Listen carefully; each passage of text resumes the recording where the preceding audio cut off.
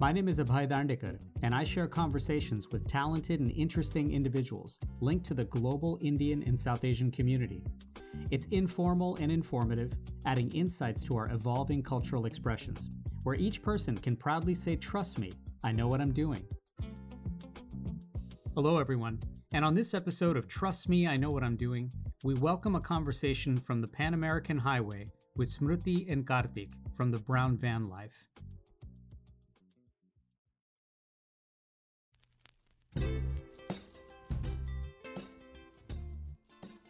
Wanderlust.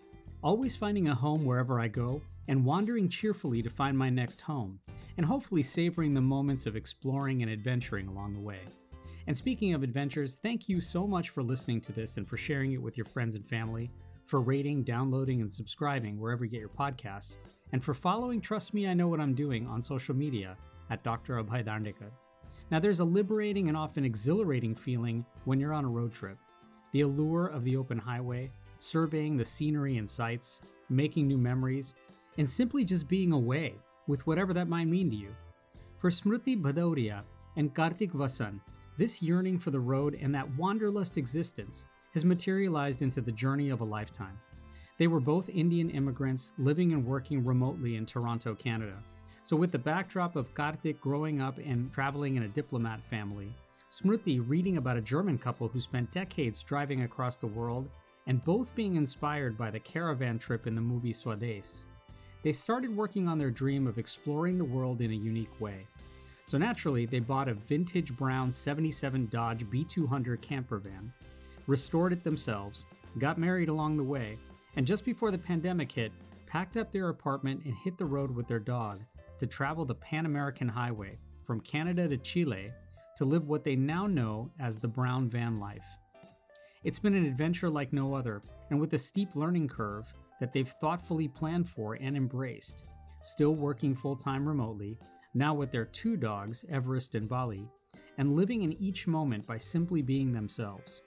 Now, I was grateful to catch up with them for a conversation, and at this point in the trip, they had already made their way down through Mexico and Central America, and actually come back from a recent visit to see their families in India. The sensibility of rolling with it and taking things as they come was palpable throughout our time together, and as we chatted about life as a couple on the road, the communities they've encountered, and building trust, the surprises and twists of the journey were front and center, as I first asked them where they were and what they were doing at that very moment. At this very moment, we're outside a mechanic shop in a town called Pasto. It's near the border of Ecuador, about 2 hours away. So the plan for us today was to get to the border, but our van suspension has decided to break down. So we're trying to get this entire situation figured out. That's where we are right now. We're about to exit Colombia. Well, I imagine that there are episodes and encounters like this that probably happen, all the time. So I'm imagining that the whole roll with it idea is something that you have to sort of practice on an ongoing basis. Has that been something that has taken practice to kind of help perfect? I think that's literally the only way one can survive a journey like this. If you don't have the mindset of, it's no big deal, we can figure it out, let's go forward. There's no way you can be on the road for 2.5 years full time in a camper van, because things go wrong all the time. All the time, yeah. And if you're someone who will just sit down and sulk or kind of give up easily, then a journey like this is just not possible. I think we were maybe not as roll with it people earlier, but literally picking up this vintage van, we knew it's a 45-year-old camper van. We knew once we go in with this, we better be prepared for everything. So I think we had that mindset just going in. So from the very beginning, we didn't let anything kind of become a big deal. Yeah, and even if it is a big deal, it doesn't last too long. That big deal, we just pass that feeling very fast. Yeah. Well, in that way, it's the kind of thing also that, as you said, like you've had to learn this a little bit, as you've gone forward, and that things are relatively transient. The irony, of course, is that the social media life that people may see is perhaps perceived to be more of a highlight reel than than anything else. So is that something that you've had to sort of debunk and demythify for people? Yeah. I think they show you only like the 20%. The good percent is like 20%, right. And the 80% is just figuring it out, the logistics and the issues, and just moving on. So the highlights are, I think, to make up for 20 to 30% of the journey, and then rest is just like you're dealing with things. And I think that's very important for us, especially when we started experiencing these issues and we looked back at all the social media. We're like, this is so wrong. There's so much more that happens just behind these pretty pictures. That was one of our very conscious decision with our social media strategy, that we will not shy away from multiple breakdown stories or multiple issues we're having. Even if people get annoyed, we always share. Like even right now, I'll be posting about this. So we never hide away from sharing all the suffering. Yeah, we have to show the good and the bad. I mean, we're definitely spending many nights at random parking lots, which are not pretty locations. And you have to show that. That's part of the journey. You don't get those pretty locations all the time when you're traveling. And we first look at the safety, and if it's safe and if that's the place to spend the night, you're doing that. It's funny. I just saw I think you guys posted a video about the hot springs and the sort of nights before that, and some of the parking lots and where you guys were staying. And you could sort of tell that it's, definitely the reward was there with the hot springs, but the pathway to get there wasn't exactly puppies and rainbows the whole way there. No, it's always like that. I think you have to do at least 5 nights of those crappy spots before you get to a magical place. You get awarded by one magical place after 5 crappy nights. Yeah. And I feel like it gives a lot of people a reality check. I feel a lot more people did this because so many youngsters want to do van life or live a nomadic life. But then the moment they start, they're like, they just get shocked by what is the reality of it. So I think it's so important to share these real moments so people can decide before jumping head first, Absolutely. I'm just curious, and thinking about that now, you guys are seasoned, just like we are on the podcast of going through this for almost 2+ years. Do you remember your first day on the road, especially now thinking backwards and reflecting on that? Do you remember what you were feeling that first day, maybe even that first night? Yeah. I remember we were feeling scared. I'll be very honest. Even our first night was in Canada, in Toronto, outside Toronto. We just went to outskirts, and for practice, we parked in a Walmart. Mm-hmm. And everything was safe. You're in a Walmart parking lot. There's no issues. We're in suburb Walmarts. But the idea of sleeping in a tin can, you're so exposed to the weather and to any sort of crime, even though there's no crime, but your brain is telling you that, okay, somebody can knock, somebody can rob. So the whole night I kept opening the window, checking. It was so crazy how those instincts just kick in, even though we were like, oh, this is so cool. Nothing will happen. But something happened at night in my brain. And I was like, okay, let me keep checking. Yeah, you didn't sleep much that night. No, the first night I didn't sleep. So it was a lot of fear. And 2 years later, now we're parking on random streets in we don't even think any twice. Latin American country. Just make sure that everything looks like the gut feeling feels good in that area you're in. Yeah. And then we just close the door and go to bed. And we just knock out. It is a huge difference, definitely, from the first day to where we are now. Are there any carryovers from that first night, from those first few nights, those first few days that you're like, no, we've been doing this ever since? That hasn't changed. That hasn't been sort of really affected or even a learned part of the experience, that you guys you felt you were already there, you were prepared, and the first few nights are really no different than the last few nights you've had? I think we did prepare for it a lot. Even before moving into the camper van, we just took the camper van and was not ready and just parked it in a big park in Toronto, in the parking lot, and took naps just to get ourselves comfortable, because we knew it would feel weird not living in a house. Yeah. So we did a lot of practice, and before that we did a lot of car camping and long road trips with our dog. So we did do a lot of homework. The biggest shift for me was understanding the fact that we we chose this journey. We wanted to do this, and nobody forced it on us. And we can always go back. And we could always back out if we wanted to. If something didn't feel right in what we're doing, we could back out and go back to normal life. Go back to the life we were living, and that would be totally fine. So I think that was the biggest shift for us, at least from like the first day to where we're now. We still say that if it doesn't feel good, then we can leave. But until it feels good and what we're doing, we're enjoying it, we just continue going forward. It's interesting. Has this now become more quote unquote normalized, right? I mean, like the idea of going back to normal life or being in normal life, has this finally become a new normal for you guys? I think so, 100%. Yeah, I mean, we were away for like 2 months in India visiting our parents. It was great, but at some points I was feeling very confined inside four walls, and I really wanted to get out again and be out in the open. What about you? We went back to Toronto for a few weeks, and I had like an absolute meltdown because I just didn't like the idea of opening a door and just seeing all these concrete buildings. And I was like, okay, I cannot, because usually, even though if we are not camped in a beautiful place, we are always open. If I open the door, there's always a park or there's openness. So I think we're so used to just seeing open sky all the time, and that just being in this condo for a few weeks, it like was not good for our mental health, and we just were very uncomfortable. So this is, for now, is what the life that our soul, our mind needs. Maybe we'll get fed up at some point and crave that home life, which is totally normal and possible. Yeah. But for now, our body and brain, everything just tells us this is home, this is our life that makes us happy. But having said that, I mean, even in normal life, I don't know how else to say it, people take breaks and go on vacations. And for us, the break is to go back home to visit our parents or go back to Toronto where our friends and family are.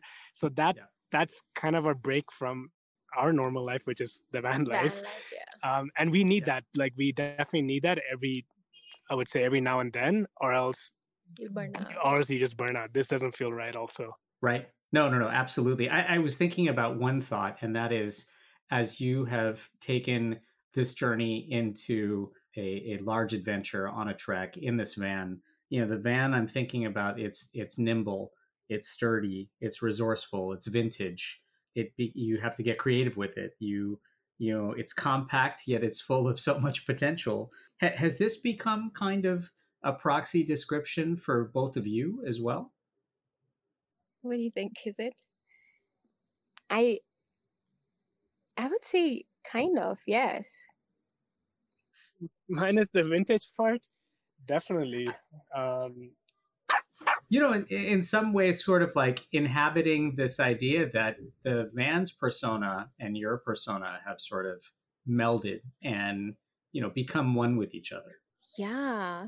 Van has a very strong persona. It's called the brown van. It is vintage. It is slow. And I think a lot of our journey is shaped around this van because it cannot go fast. It's designed to not go fast. Like it on uphills, we cannot go beyond 40. On a normal day, we cannot drive more than 4 hours because, the engine is in the front and the middle of us, and everything just kind of shakes. And it's a vintage van. So you cannot drive. If you sit in it for more than 4 hours, you're like exhausted. So it kind of slows us down. And we have become that people that we don't like rushing things anymore because of how the van has molded us, I would say. We cannot go fast anymore. So I think so. Yeah, that's a very interesting way to look at it. We've definitely not looked at it that way, but now that you say it, that I definitely think what the van personifies, it's definitely us in human form. Definitely. Yeah. Well, and I mean, I think that as that persona evolves, right? I mean, just like anything else, it develops its own unique traits. You discover new surprises along the way. But I'm imagining that it's been a pleasant set of surprises to find that this evolution has taken place. You're listening to Trust Me, I Know What I'm Doing. After a quick break, We'll come back to our conversation with Smriti and Kartik of the Brown Van Life. Stay tuned. Conversation. It's the antidote to apathy and the catalyst for relationships. I'm Abhay Dandekar, and I share conversations with global Indians and South Asians so everyone can say, "Trust me, I know what I'm doing." New episodes weekly, wherever you listen to your podcasts. Hi, my name is Richa Morjani, and you're listening to Trust Me, I Know What I'm Doing with Abhay Dandekar. Welcome back. I'm Abhay Dandekar, and let's rejoin our conversation on the road with Smriti and Kartik from the Brown Van Life. You've likely also met some just amazing people and cultures and communities along the way. Has it been challenging to cultivate relationships in a different way when things are nomadic or transient compared to perhaps your relationships that, like you said, you have to go back and tether and toggle with from Toronto or India or wherever else? I think the difference is you can still have those connections and have friendships, but the friendships and the relationships you make on the road are, you bond really fast. You don't waste time getting to know and judging people and, being careful and all that stuff. You warm up to them with your 100%, give them your best, and then make the bond. And then, because they're going to go. So you don't waste time, getting to know them too much. You're like, okay, you're here, I'm here. Let's have the best time, and we're on the same path. A lot of the time we meet the same Pan-American travelers. So we already know the struggles. So we already know we have shared some similar journey. And so these bonds are very strong. You might spend only 3 days, but you keep in touch for 3 years. Compared to our friends we've known for many, many months. They do come and visit us, but we can't, it's hard to keep in touch with them unless we're not physically there. So we can feel like it changes, something shifts in those relationships when you're not physically there. The relationships that you nurture in a community, in a stationary environment, they kind of just start fading away when you're not physically there. Compared to the relationships you made on the road, they don't fade away. They are constantly around you, even if you're not physically present. I don't know if I'm making any sense. No. You totally are. It's sort of like the mobile community. Those relationships are deep and they're very quick, but they have a sort of different amount of tethering that you can cultivate and keep going with. I mean, I resonate with what you just said regarding that the bond is definitely feels stronger, even though the duration that we've had to create that bond is much, much shorter. We've definitely met some amazing people who've gone out of their ways to help us out. And sometimes it feels like that doesn't really happen. That like those kind of experiences we haven't really had in our previous life back home in Toronto. Maybe the giving and the openness. Yeah, the giving and the openness it definitely feels on another level in these countries, at least. Yeah, same with people. I think people are just more open to help you. Open to kindness. Open to kindness and more giving. I think we have become open to receiving also, because when we were in Canada, I would think twice before asking for help or something goes wrong, just telling anyone that, hey, something is wrong. But here, I can literally go up to a stranger and be like, oh, something broke down in my van. Can you help me? And usually the response is so beautiful.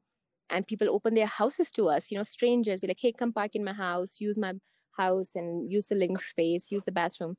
And we have stayed in strangers' houses for so many times that as I said, these relationships are very strong.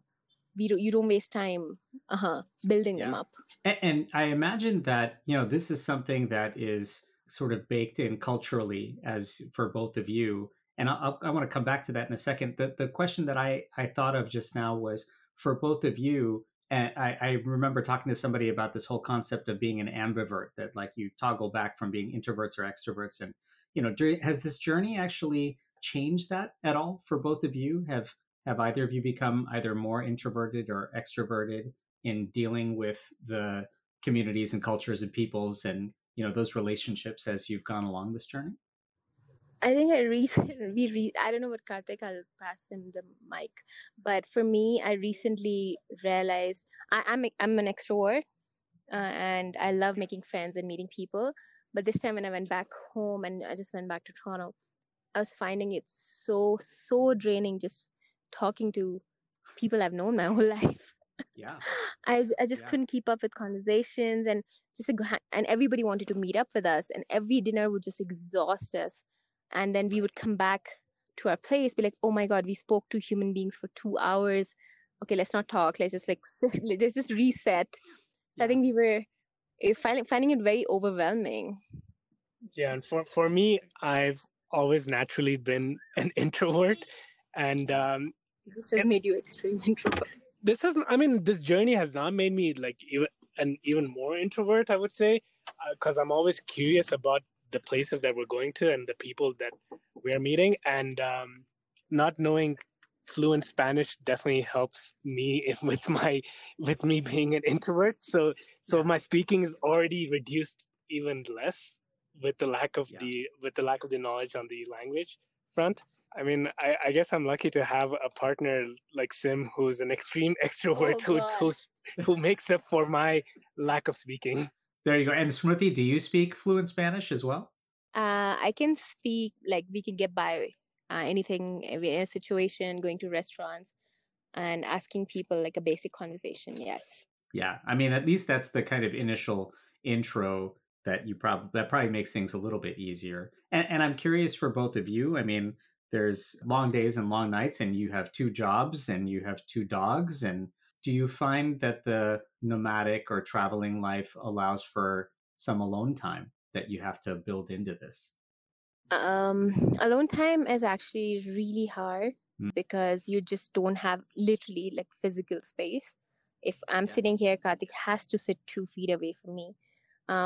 So we are very good at communicating. I think we're a good team, so we don't get annoyed of just each other's company. We are actually very dependent on like, okay, this is your responsibility in our life, this is mine. So we take care of all these. Van life is full of chores, to be very honest. So we both share these chores and we make a good team. But the moment either him or I feel alone, we need alone time, we are very vocal. I'll be like, hey, time out. I'm going to go work in this coffee shop. You can sit in the van or you can go to this coffee shop. I need my time alone. And we don't take offense about it. I think if he did that when we were living in an apartment, I'd be like, what? You need time alone? But yeah, but right now we understand it so well that sorry about that, that we actually appreciate it. Yeah. So the communication has improved a lot, and he'll just pick up his camera, go hike with Everest. I'll go read in the van, and we just take those time very consciously. Otherwise, you can kill the other person in van life because you're in such close vicinity and literally in each other's face. And I'm curious what Kartik's perspective might be on that as well. Kartik is coming back. I'm sorry. He just stepped out again. The mechanic keeps calling him out. As much as I know, he and I are definitely dependent on each other.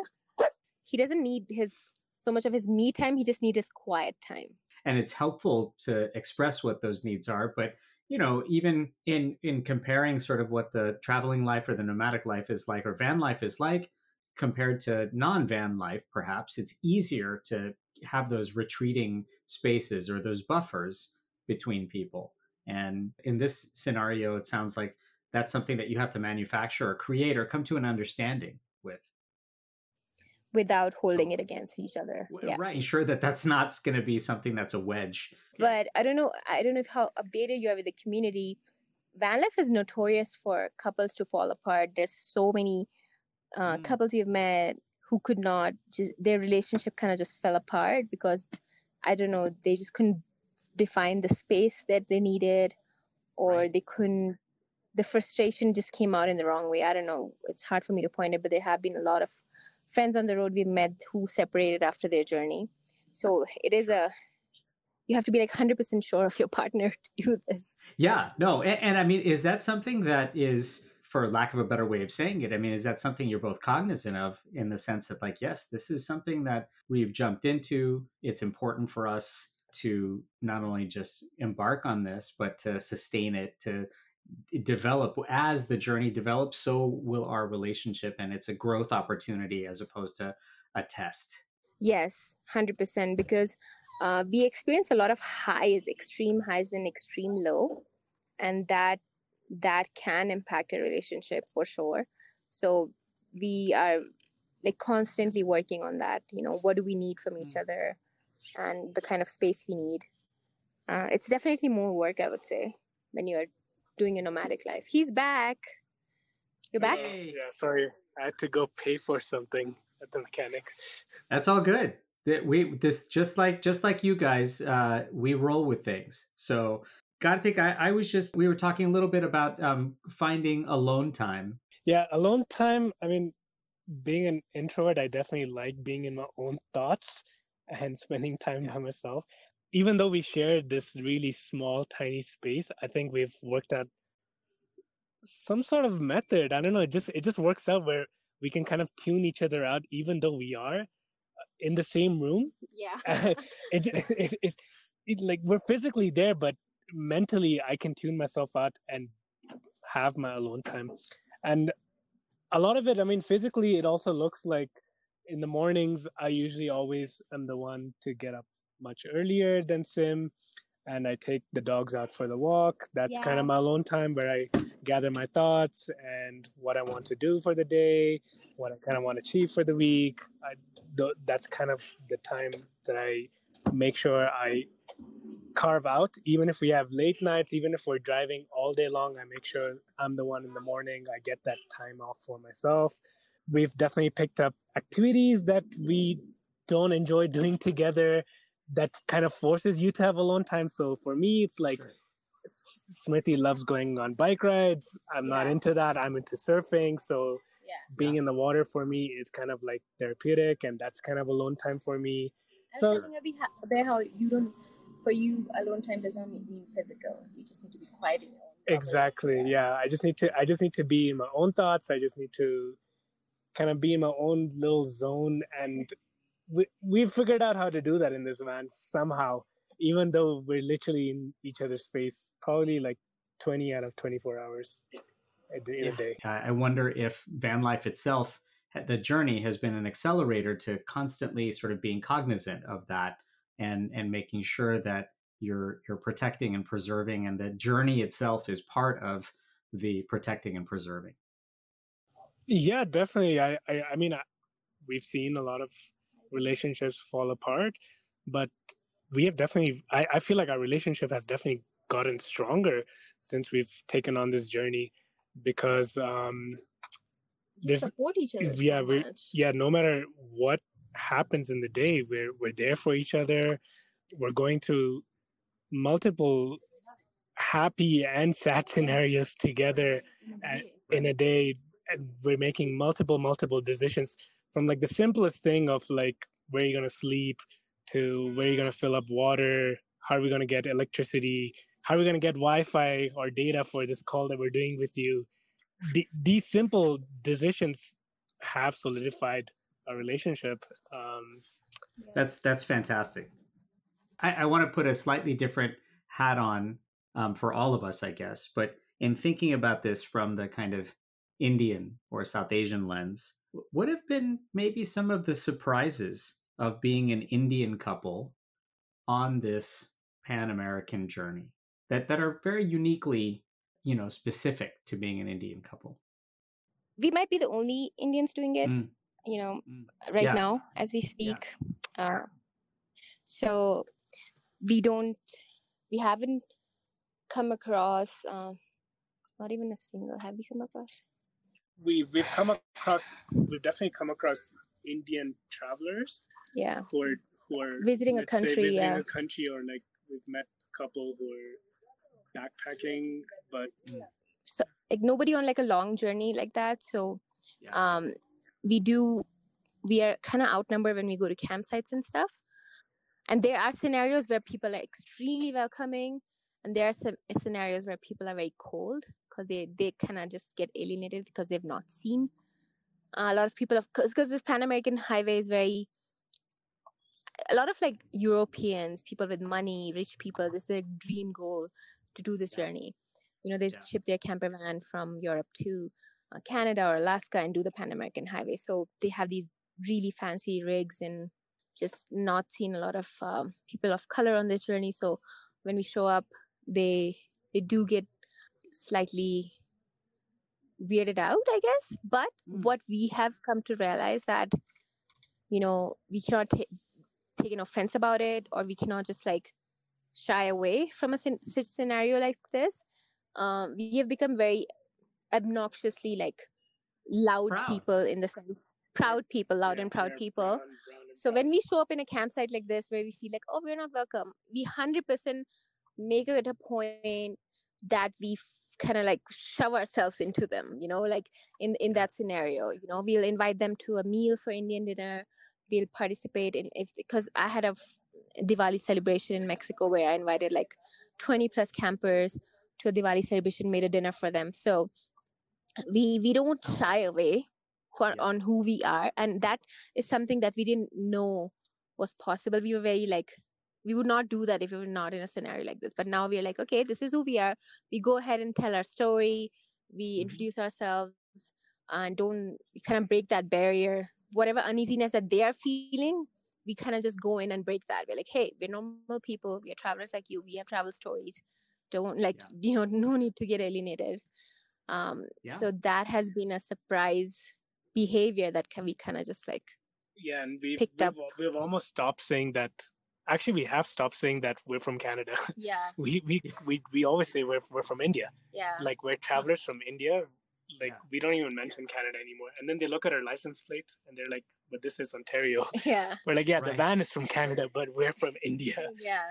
Yeah. We make sure that they understand that, hey, we are And here.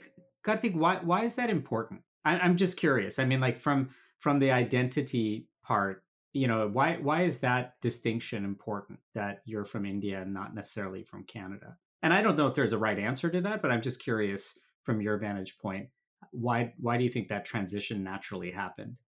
I don't know. I mean, I guess like we're trying to change the perception that brown folks cannot do this. I mean, I think the moment we say Canada, they think, oh, there's privilege and there's it's easier to do. Yeah, you guys are familiar with this, etc. Yeah, etc. So I think what people don't understand, we still have our Indian passports. We're still applying for visas, and if we can do this, anybody from India can do this too. So that's why it's very important for us to say that we are Indians, we are from India, we are immigrants to Canada, and it's just kind of, I don't want anyone to take this journey for granted. All everything that we are going through just because our car is from Ontario. I don't want I don't want to discount our journey. I think that's why. You're listening to Trust Me, I Know What I'm Doing. After a quick break, we'll come back to our conversation with Smriti and Kartik of the Brown Van Life. Stay tuned. Every story told is a lesson learned, and every lesson learned is a story waiting to be told. I'm Abhay Dandekar, and I share conversations with global Indians and South Asians so everyone can say, trust me, I know what I'm doing. New episodes weekly, wherever you listen to your podcasts.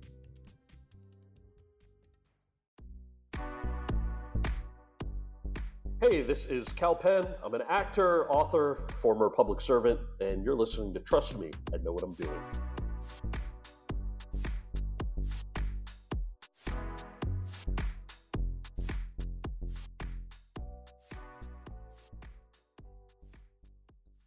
Welcome back. I'm Abhay Dandekar, and let's rejoin our conversation on the road with Smriti and Kartik from the Brown Van Life. Let me ask you something. Have you started to hear from other Indians, other people of color, other people with brown vans regarding, and this idea of representation, representing van life from a different perspective? Have you started to hear from others where they've said, yes, because of you guys, we've embarked on a similar journey, perhaps not the same one, but similar adventures that we feel a little bit more agency, or we feel like we have more confidence now to do it? So many, yeah. We get these heartwarming messages very often that because of your journey, we've gotten the courage to pick up a van, or say even just go on like a multi-day camping trip, something that they've never done before, and they finally see the courage to do that now. so many of those. And I think that's something that we're really happy and proud to represent on this journey, is being that familiar face for these people that need somebody to look up to do that. I mean, how many times have we heard our parents, at least my parents, say that, This is not look at their son, they're doing this, and we want to be those kids where the other kids can show their parents and be like, Kartik and Smriti are doing this, so can we. And yeah, they're able to achieve whatever they want, so can we. Yeah. Do you think the barriers to this explicitly reside in kind of the baked in parental culture? And again, van life perhaps may not be for everyone, but the idea that there, security and taking risks, or living in a way that actually is deeply fulfilling to this calling and yearning that you've had, is that the biggest barrier? Are there others that people perhaps may not necessarily be aware of? Because the obvious one is that, well, my parents will be disappointed, society is disappointed, etc. I think that it's more engraved in the head, the security factor. Even for us, when we were going on this journey, there was a little hesitance where, like, what's wrong with us? Why are we giving away everything we worked for, a life, everything, and just doing this? Like, even though this was our biggest dream, even then we were kind of just like, we had these thoughts sometimes. We're like, is there something wrong with us? Why are we risking it all? So it's in our upbringing. Our parents teach us the value of, importance of not risking it. The value of how big the deal a home is, not having a home itself is looked down upon in such a drastic way. You're homeless, you're not doing good for yourself, there's something wrong with you, so just the association for home and how we are linked up to success, it's so predefined for us that breaking away from that just feels scary in our own head. So when we were doing it, we were a little apprehensive about this, and I'm so glad in the beginning we didn't have any reference point, but now that we've been on this journey, we can very confidently tell others that, okay, this is totally doable, you can do it. Just, you kind of have to let go of that security in your head that you've built up around life.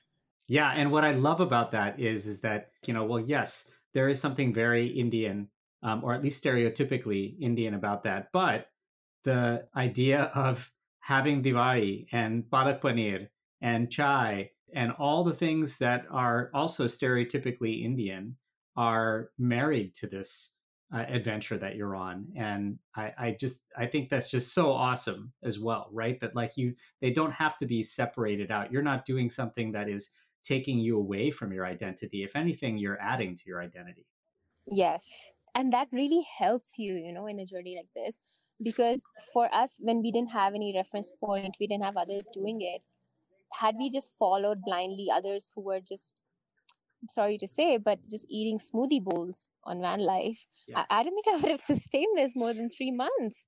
I need my dal chawal, I need my khichadis and chais. Absolutely.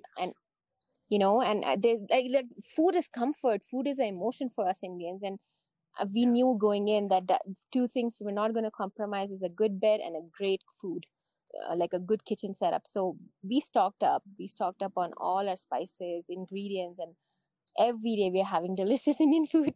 So that has been a very grounding and a huge factor in sustaining this journey. Let me ask you both a more practical question that I imagine would come from, a slightly different generation. But do you ever think about, long-term things like retirement? How do you factor that in, especially when, like I said, sustaining this, how amazingly you've both been able to do that. But do questions like that, ever enter the conversation? We don't even think about it. Not so far. To be very honest, not so far.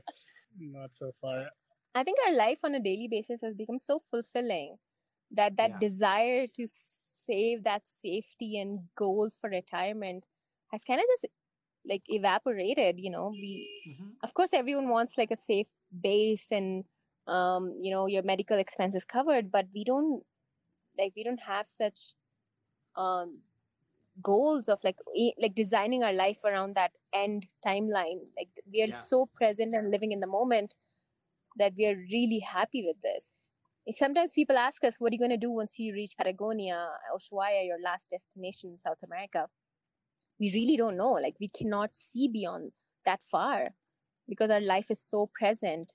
Perhaps, once we get there, right? Yeah, and that's okay. Yeah. I think as cliche as it sounds, there's no guarantee that you'll make it to that retirement, So I think we're just trying our best to live it right now. I love that. Yeah, but I mean, we also have that desi mentality of being a little cautious. Definitely, we're definitely not like completely. We're not one of those. We quit our 9 to 5 and living our dream. No, we are still working 9 to 5, still making money, still have saving accounts. We've not completely lost track of that thought. It's in the back of our head. That's what I can say. Like we want to continue helping our parents. They're retired. We want to continue investing. Like all of those things are still there. It's still happening, but it's not as focused as it would have been. The version of retirement has changed for us. Probably, yeah. Retirement is different. And I wonder if the anchors that people traditionally look at, right? Your savings, your investment, your long-term retirement. But another anchor is also living in the present and being engaged with your surroundings and enjoying the idea that each day, each week, each month is of value. And it contributes a lot more to our long-term goals than we perhaps think that they do. Definitely. I totally think that. Yeah. I'm curious for both of you, right? With so many different tentacles of this thought, but what have the last 2 years perhaps taught you both about trust? I think like trust is how this is like the fuel of this journey, Of course, we were not as we would not trust people as easily earlier, but now we give people more chances, and I think our trust factor has just like increased so much, drastically. Yeah, I always say that I feel like there's more good people in this world than there are bad, and those few bad experiences that we hear about, they're just very few, and that's just unfortunate experiences. But majority of the times, people are good, and we just want to. Like we've been through 8 months in Mexico and 6 months coming into Colombia, and apparently these countries are unsafe to travel and all of that. But we have really, really trusted our surroundings, people who we met with a very open, judgment-free heart, I think, and that pays back very nicely. So I think you have to trust your journey. You have to trust the people around you, regardless of what you've heard. Unless it's not your lived experience, you have to trust people. And as a kind of second thought to that as well, has that amount of trust in your surroundings and the people that you meet in the communities that you're traveling in, has that built even more a solid of a foundation in your own instinct to trust yourselves? Yes. Don't you think? Yeah, doing a journey like this, it definitely has built more confidence and trust within ourselves that we would be able to tackle on greater challenges and surpass anything in a day-to-day, any day-to-day challenges that we're faced with, definitely. And speaking of day-to-day challenges, this is when it started raining pretty hard outside, and they were also trying to communicate with their mechanic, who was knocking on the van door. Such is life for Smriti and Kartik on the road, and fortunately, a couple of moments later, we were able to reconnect. We're okay. It just started pouring, and I think the internet just dropped because of the rain. Yeah, definitely. After experiencing all the scenarios we've been through, all the people we have met, I think our brain, our gut kind of just knows what to do at this point. And we are more open to situations. We are more open to accepting kindness. new encounters, random places and situations. We don't like hesitate. The hesitation has gone out of the window. Our first reaction is, every time there's a situation, our first reaction is always a yes to it. If we feel right, we'll just not think too much. We're like, okay, this feels right, let's do it. So I think that has been very beautiful, and it has always kind of, touch wood, always rewarded us with good memories and good moments. So something has definitely changed in our gut and our brain. Yeah, saying yes to more things has definitely rewarded us with many beautiful experiences than if we had maybe previously had not gained that trust within ourselves that everything's going to be okay. We probably would not have experienced. But I think it definitely takes time over time for this trust factor within yourself to build up and this courage to build up. It's something that didn't happen overnight for us also. It took a lot of time, and here we are. I think we're still learning. We're still learning to trust our instincts and our gut even more as we move forward in this journey. Well, I think more than trust, a lot of judgment has just, erased from our system. Yeah. I know you guys are in the middle of a lot of things. So more than anything else, I think those who are following you and celebrating and understanding your journey and sort of living vicariously through you, I hope we're all building more trust in ourselves as you guys go on this journey. Thank you both so much for joining. What a treat. And I hope we'll visit with you guys again down the road. Perfect. You're more than welcome to join us all over Latin America, or even in future when we come back. It was definitely a very heartwarming and thought-provoking conversation. So thank you so much for that. Thank you. Thank you so much for having us. I'm really happy that we got to speak, and I can't wait to chat with you even more down the line. Yes. Smriti and Kartik, thank you so much. And please check out their ongoing adventures at the Brown Van Life YouTube channel and at thebrownvanlife.com.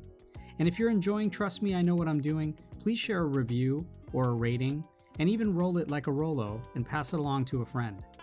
Till next time, I'm Abhay.